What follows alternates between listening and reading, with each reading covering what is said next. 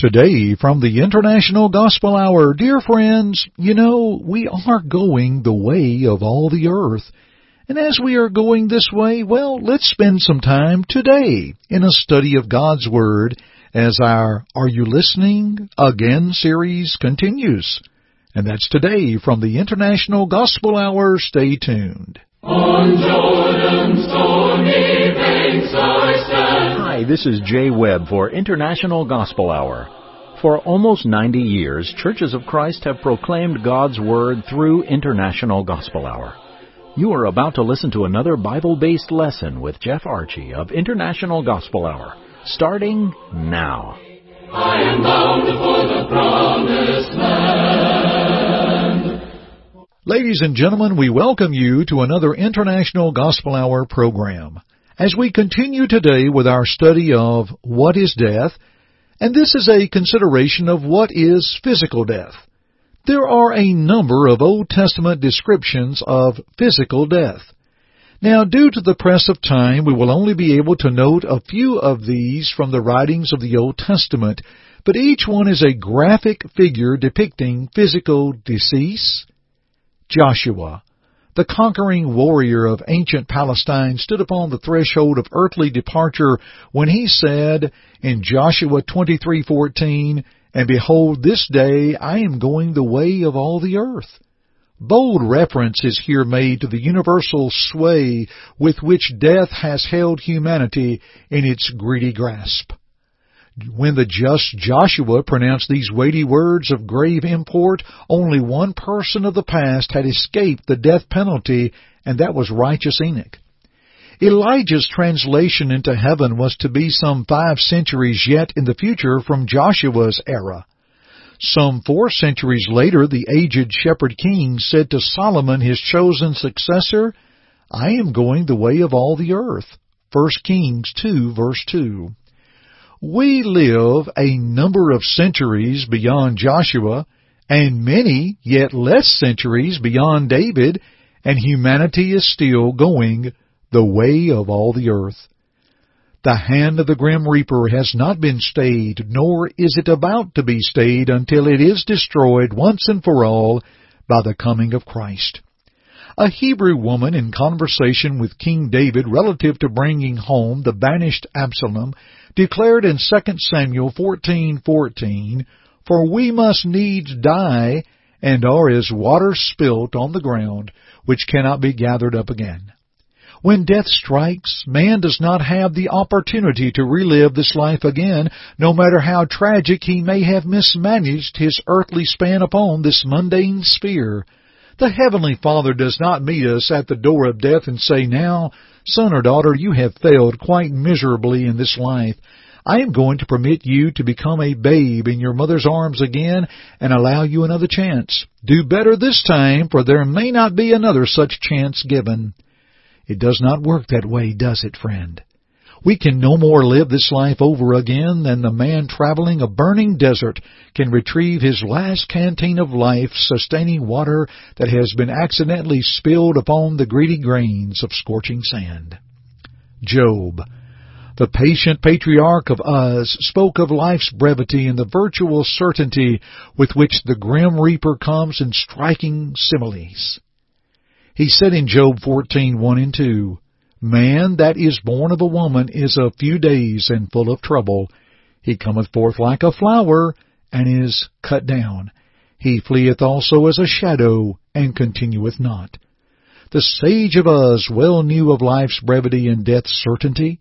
Life is like a shadow, a very fleeting phenomenon.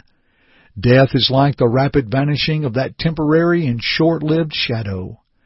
Later, this afflicted saint of Jehovah spoke again of death. He uttered this thought-provoking statement, "For when a few years are come, I shall go the way whence I shall not return." Job 16:22. Ladies and gentlemen, are you listening? Should not this sobering truth and personal challenge to each of us make this life one that is worthwhile and preparatory toward meeting that sure summons that will come to each of us unless Jesus comes in our lifetime? This is the only pilgrimage granted to us. Another one, will not be vouchsafed for us when death strikes. We pass this way but one time. What eternal import weighs upon that word, one? Hezekiah supplies graphic depictions of physical death by employing such striking similes as the folding of a shepherd's tent and the cutting off by the weaver in Isaiah 38:12. The passage says, "My dwelling is removed and is carried away from me as a shepherd's tent. I have rolled up like a weaver my life. He will cut me off from the loom. From day even to night will thou make an end of me." How very quickly the Palestinian shepherd could fold his temporary tent and move momentarily toward more promising fields of grass and streams of water for his hungry and thirsty flock. The weaver was highly skilled in the art of cutting. These vivid figures of speech take on additional meaning when it is realized the monarch of the southern kingdom spoke them after Isaiah's stern pronouncement of his near decease, and Jehovah's marvelous mercy had generously granted him an extension of 15 years. Now we turn to some graphic New Testament descriptions of physical death. Writers of the New Testament employed a number of metaphors in declaring death. Jesus called death asleep in Luke 8:52 and John 11:11-14. Paul frequently used the same term, 1 Corinthians 15:6 and verse 51, and 1 Thessalonians 4:13-16.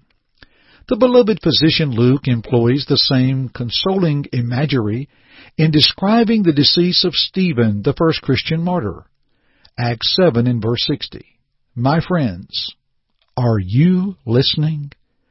Does not the eloquent employment of this beautiful term for those who die in the Lord remove much of the sting associated with the King of Terrors?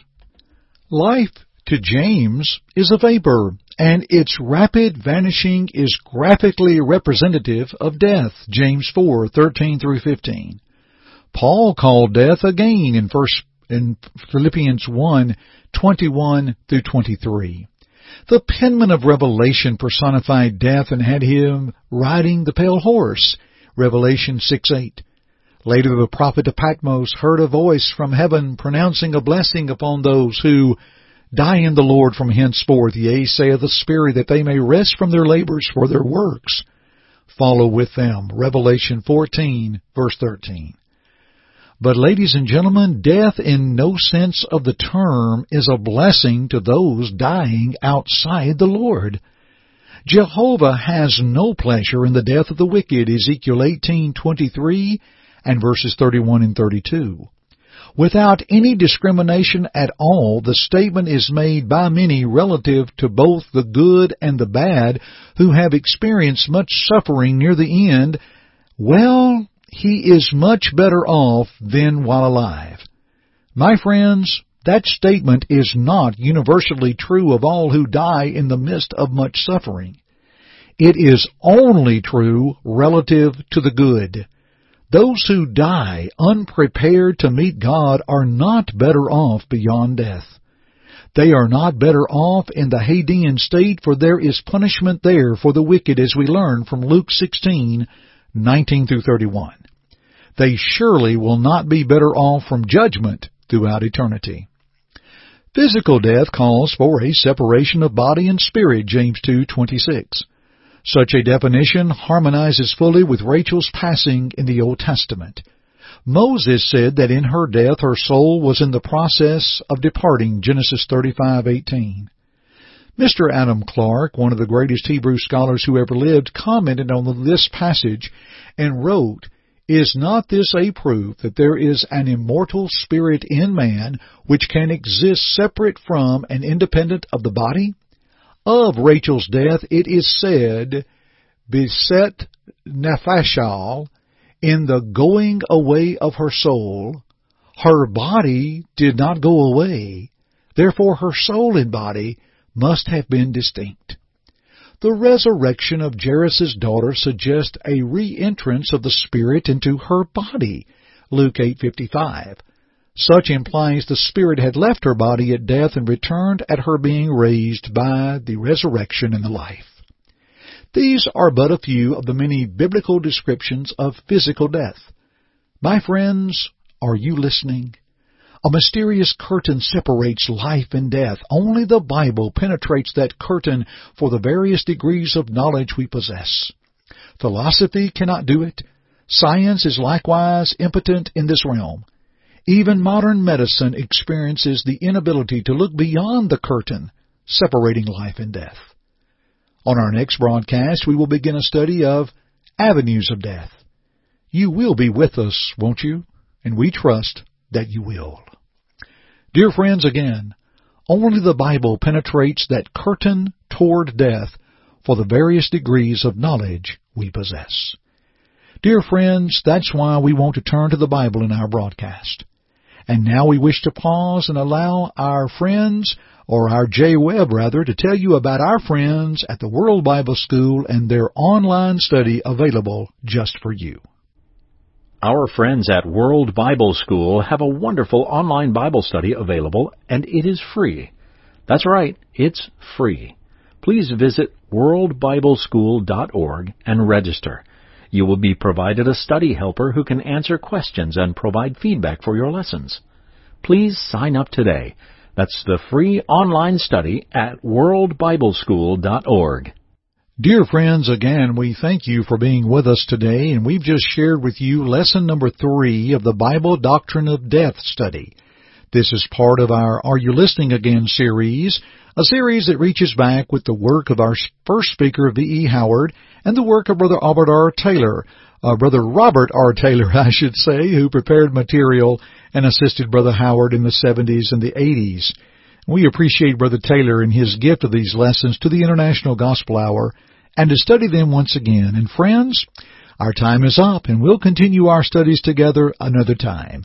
We really appreciate you joining us on the International Gospel Hour broadcast. I'm Jeff Archie. Please join me again soon, and as always, keep listening. God be with you till we meet. Thank you for listening today. May this study prompt your search of God's Word for His will in your life. To assist you in your study or to listen to other programs, please visit our website at internationalgospelhour.com. To God be the glory.